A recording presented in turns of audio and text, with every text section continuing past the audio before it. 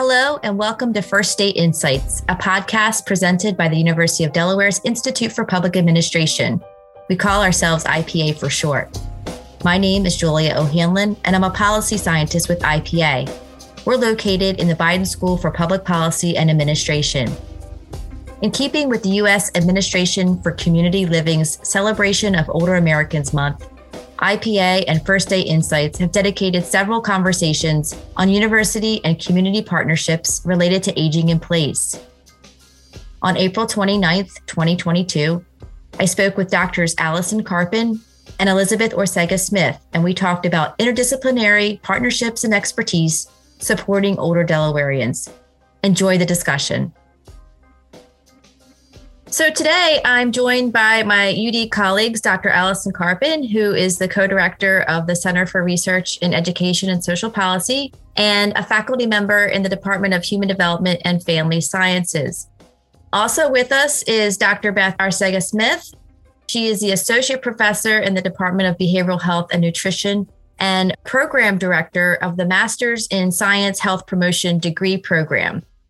Individually, we've been working in various studies, evaluations, and applied research projects involving topics related to aging in place and community connections for older Delawareans. This includes work around food security issues, health promotion programs, intergenerational connections, transportation and mobility, and local planning related work. Over the past 3 years, we've had the opportunity to join together on a project that has brought our individual expertise and focus areas together. And we'll touch on that a bit later in our episode. So first of all, thank you both for joining me today. Thanks for having us, Julia. Yes, thanks, Julia, for having us. So to kick us off, Allison, I'm just going to point to you and ask if you could tell us a little bit about your background and interest areas and some of the work you've been doing as both a faculty member and a research center leader here at UD. Sure, thanks for the opportunity. So my work centers on the ways that community access to healthy food can work to improve health. And I began my career working in a pioneering nonprofit called the Food Trust, which is based in Philadelphia. And the goal there was to help people increase access to nutritious, affordable food for everyone equally, with an effort to really focus on equity in communities. So this work now I've carried with me to UD, and I've been here for about 8 years pursuing these kinds of objectives. And one project that I thought might be interesting to mention on this podcast is one that I recently finished, where I gave bonus dollars, or we studied the giving of bonus dollars to adults who participate in SNAP and also shop at farmers markets. So as you can imagine, if you're using your food stamps or SNAP at farmers markets, you might need a few extra bucks to be able to purchase more produce for your family. And what we looked at was how much that made an impact for the participants. And different amounts were given across the country. So some programs offered $1 bonus for $1 that was spent. Sometimes other programs offered $2 for every $1 spent. So you could see that it's kind of a different multiplier, or even down to 50 cents for every dollar spent. And what we looked at was whether these programs increased fruit and vegetable purchasing and consumption, and really which amount kind of served to increase consumption the most. And what we found was that giving $2 in bonus money for every $1 spent resulted in significant increases in expenditures at markets. But just as importantly, families that were using these bonus dollars consumed a lot more fruits and vegetables. And right now, from a policy connection, there's Gus Schumacher incentive program that's at the federal level, and it's part of a federal program. So the research that we did really helped support the ongoing use and support of this federal initiative. I'm also proud to say, and I have to mention before we move on, that I have a new book out this month called Food Access in America. It's actually the second edition, which looks really closely at how food inequities, especially around food access, have happened across many cities in the US. It gets a little bit into the history of those inequities and how policies and programs have helped or hindered those inequities over the years. Thank you, Allison, for sharing your background and talk a little bit about your recent work. It's really interesting and obviously super important. And certainly congratulations on your new book. It's on my short list, and I'm really looking forward to reading that. It's a really important topic nationally and here in Delaware. Beth, if you could talk a little bit about your background now and expertise in interest areas as a faculty member in the College of Health Sciences here at UD. Well, thank you, Julia. I began my career at the University of Delaware, primarily focusing on investigating the behavioral factors associated with the concepts of healthy aging in community-dwelling older adults. So my initial work here at the University of Delaware focused primarily on physical activity promotion in local parks, and then it expanded to the use of exergames in the local senior centers and using behavior change theory as its core, examining some of the constructs such as social support and self-efficacy.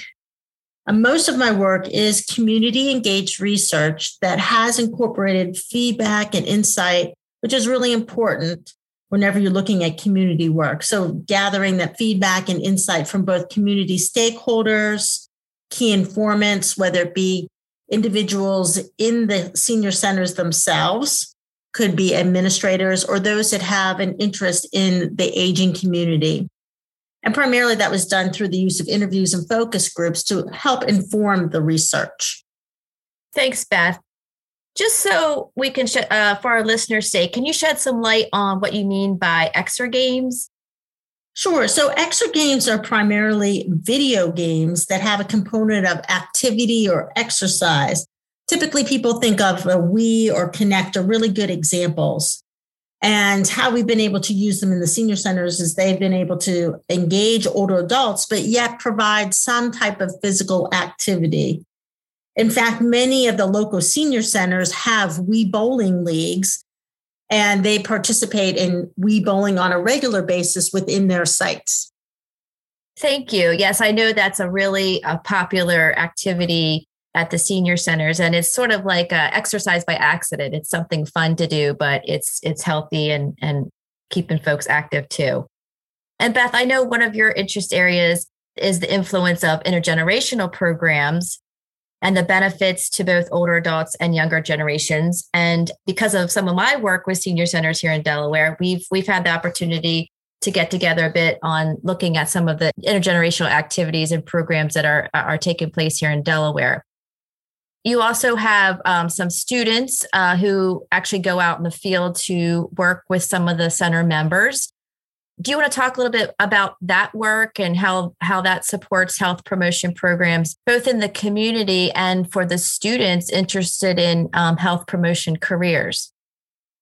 Sure. So as previously mentioned, a lot of my work does involve interacting with the community dwelling older adults. Initially, the work was solely looking at having the college-age students interacting with the older adults, primarily as summer engaged scholars, working on programs using, as I had mentioned before, the Wii or Kinect as platforms to increase physical activity. As we continued working with the members and leadership at the local senior centers, we realized that there was an opportunities for older adults to include their grandchildren and started to look at some multi-generational interactions. This really seemed to be a natural fit, especially during the summer months when many of these older adults oftentimes take on additional caregiving roles. So we started to incorporate, just as an example, some team-based programming at the senior centers, which really involved the older adults teaming up with their grandchildren as partners for some of these regular 8-week programs. So some examples were team bowling. We did some Olympic challenges, again, oftentimes using these exergames. And it's really interesting because in some cases, some of these older adults would bring multiple grandchildren and they would participate with their, quote, adopted grandparent for the day. We also partnered with a local senior center to examine their pen pal program with a local elementary school. And so this interaction went primarily just beyond writing back and forth, but instead helped to change some of the stigmas around older adults and today's youth. If we kind of look at some of the national evidence-based research, it really indicates there are some significant benefits to older adults and youth who consistently engaged in shared activities and learning opportunities. For older adults, some of these benefits include decreased social isolation, increased opportunities to learn new technologies, and then also develop cultural competencies and opportunities to perhaps mitigate early memory loss. And then if you look simultaneously, youth at all ages of development levels and backgrounds are also supported.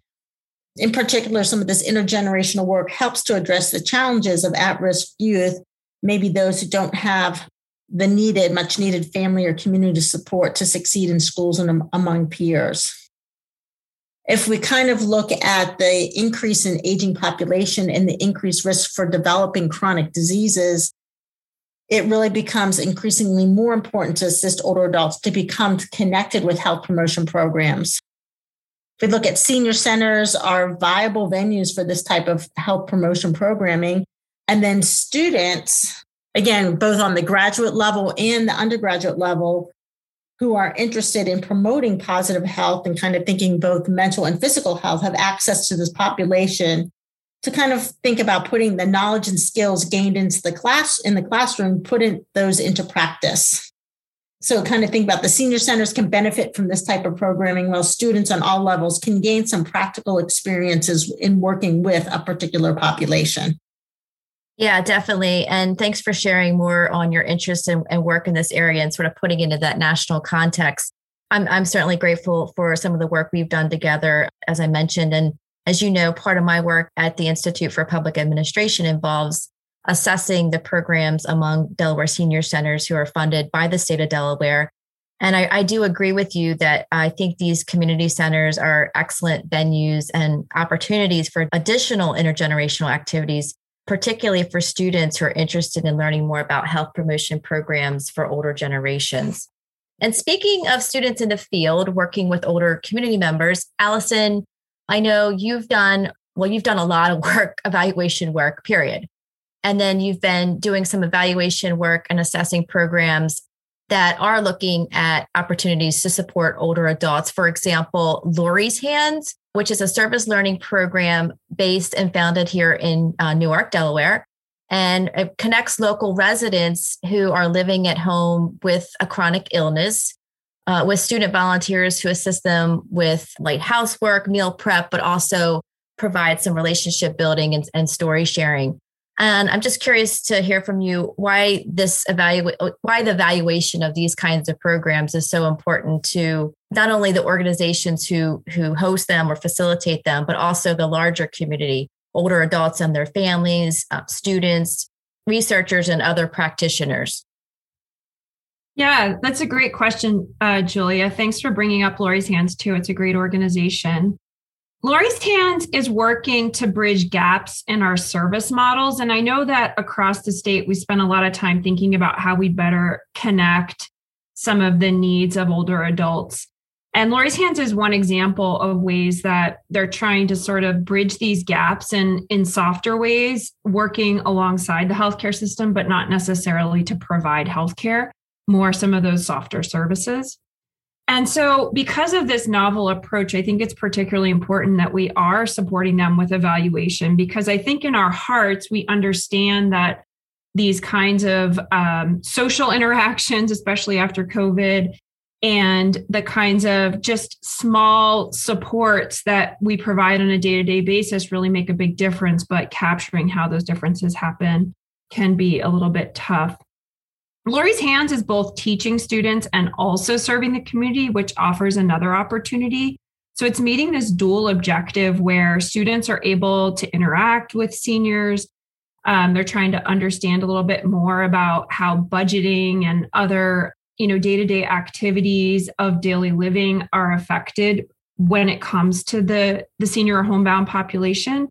So for students, it's a great opportunity. And at the same time, Lori's Hands is providing all of these services on basically soft money, right? Grants. So they could use the support to understand where the impacts are, how organizations like them could measure better measure and capture what the economic impact and social impact are of their programs, and also what kinds of modifications maybe they might need to make. If students give feedback about sort of what's working and what's not working, they can maximize each of the benefits.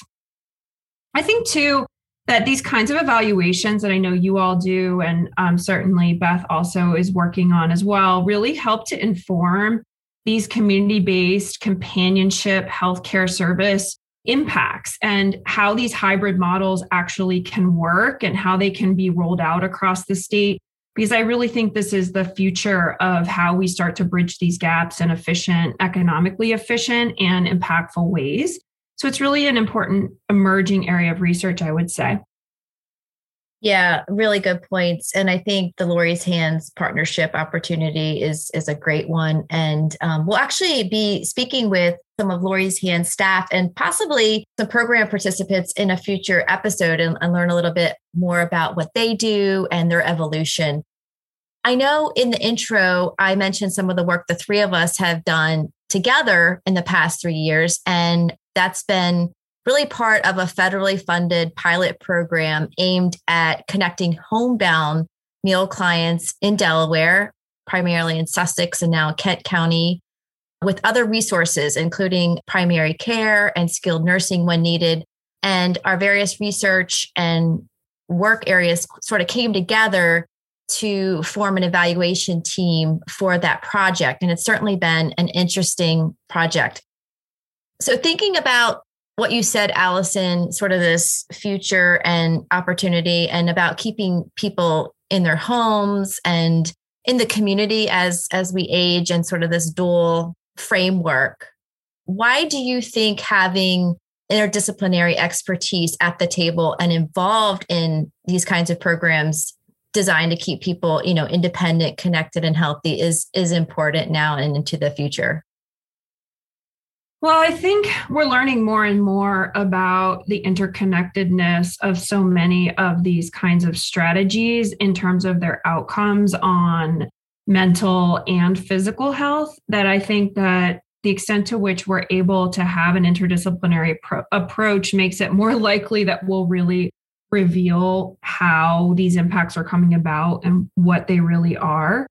I think, too, we really owe it to the citizens of Delaware and across the country to be able to maintain this dignity and care and comfort to be able to age in their home. And to the extent that we can lend a hand in helping to describe how and when this can best occur, and also how cost savings could also occur as a result, I think we're really able to inform policy and also really help families. We know, too, that as someone ages at home, it's really important that they not be isolated, that they get the food and nutrition that they need, even if they might have trouble preparing it. And so I think that this issue of maintaining your status at home is one of both, body, mind, and spirit. And some of these programs really help to capture that, as do the interdisciplinary nature of partnerships like ours, trying to understand how we take it from, food to fork to policy. And I would agree with Allison that the national trends really speak to the aging community's desire to age in place. Individuals primarily prefer to continue to live in their own community where they have social connections, are comfortable with their medical care, and are familiar with the resources that are available to them.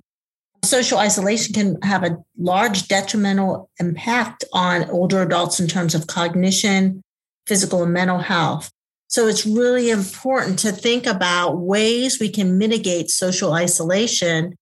And that really requires the gathering of many disciplines to kind of form a partnership in order to work on this issue.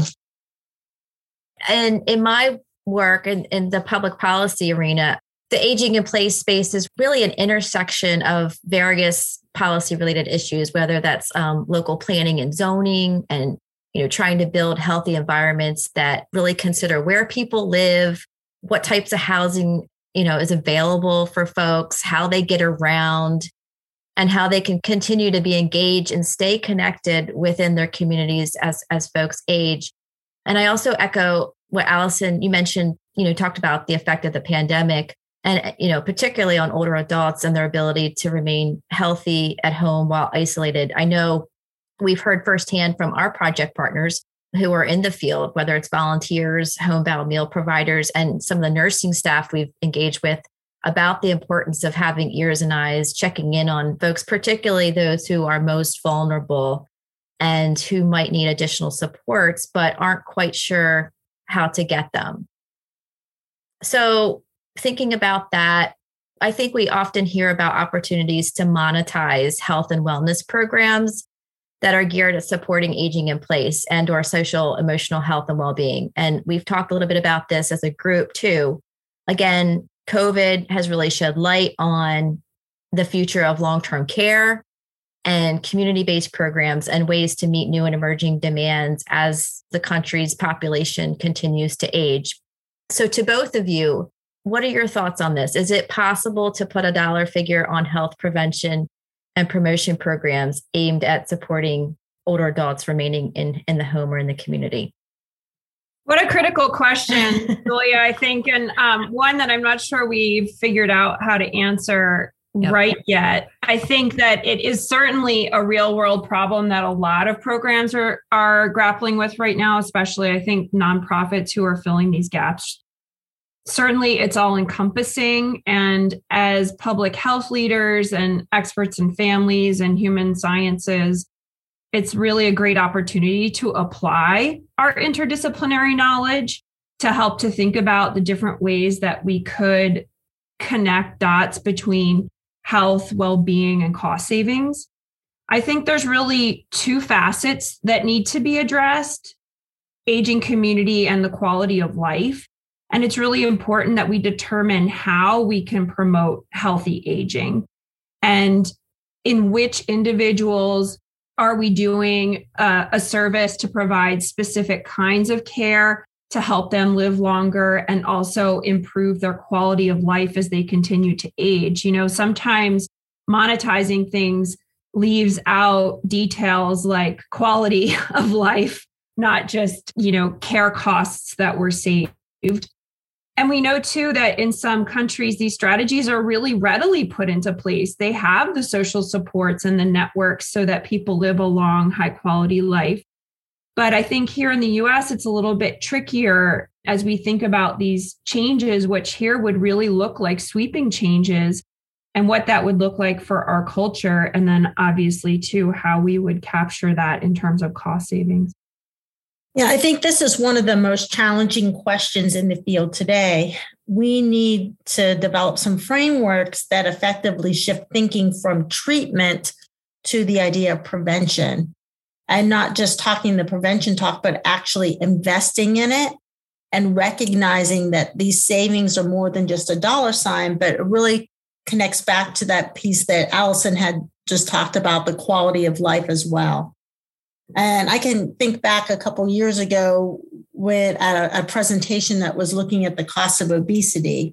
And a point was made that the cost was not just the cost of the care, but also the cost of sick days, lost lives. It was also the cost associated with the distractions that prohibited innovations, creativity, and productivity in the highest sense. So it's really hard to kind of monetize these concepts in terms of a monetary amount. Yeah, I agree. I agree with both of you on this. And it's a difficult question. And then, particularly regarding your points on how to appropriately measure and quantify quality of life indicators and all the work that's being done to promote high quality living as folks age. I do believe that there's a lot of work that we still need to do in this country. But I do feel like, connecting practitioners with knowledge thinkers and content experts is definitely a good step and a really important step, particularly in interdisciplinary natures. And I think to some degree, I think you both alluded to this, recognizing that there's just some things that we can't measure in that way. So that's important to think about too. So just to kind of wrap up, in terms of things on the horizon in your research and work, are there any new or emerging programs, research projects, or information that you'd like to just briefly mention? Sure. So we're involved right now in a study looking at the Women, Infants, and Children, the WIC program's cash value benefit. It's a pretty interesting study. We're looking back during COVID and interviewing mothers who are participating in the WIC program to understand how this cash value benefit, which is actually a unique part of the WIC program, it just provides dollars for produce, fruits and vegetables. And what happened during COVID was that the amount of money that was allocated fluctuated relatively significantly from highs to lows in a way that it really creates this nice natural experiment where we can talk to parents about when they had high amounts of money, what that experience was like, how they were able to feed their family. And then when they had less money available through this mechanism, how that was influenced. And a lot of this policy is coming up on the federal legislative agenda in the next year. And so this data hopefully will be able to inform sort of what that right price point is for the cash value benefit for families. And all that data is being collected here in Delaware. Wow, that's really impressive. Thanks for sharing. And I'll definitely look forward to hearing more about that as it evolves. Beth, anything you wanted to share? Sure. Well, thanks. One of the things that I've been looking at more recently is kind of thinking about what the increase in the aging population. We've noticed that cognition has been an important factor to examine. And in particular, kind of figure out ways to mitigate the declines in cognition that oftentimes occur with aging. And this has become more of a kind of a spotlight whenever we were looking at social isolation that oftentimes occurred with some of these individuals who during the height of the COVID-19 pandemic. So one of the things that we were looking at was implementing, and we did implement a virtual cognitive stimulation program that was primarily based on the arts. And this just was a way to be sure to connect some of these older adults, especially those that were socially isolated with each other, but yet also be engaged in some fun ways to hopefully enhance their cognition. And, even though right now a lot of the senior centers are back to close to 100%. We know that this is not the end of pandemics. We know this is there'll be probably other times in the future that we will see maybe a temporary shutdown or there maybe be a disaster. And it is important to figure out ways that we can still connect some of these individuals, especially those that are socially isolated, with something that is stimulating them so that we do not see these significant declines in cognition that oftentimes occurs with aging. Absolutely. Yeah. And I look forward to reconnecting with you about that for sure. I just want to thank you both for joining us today. I have really valued the opportunity to work with both of you. And I really look forward to future opportunities to work with you on other projects. So thank you so much. Thank you.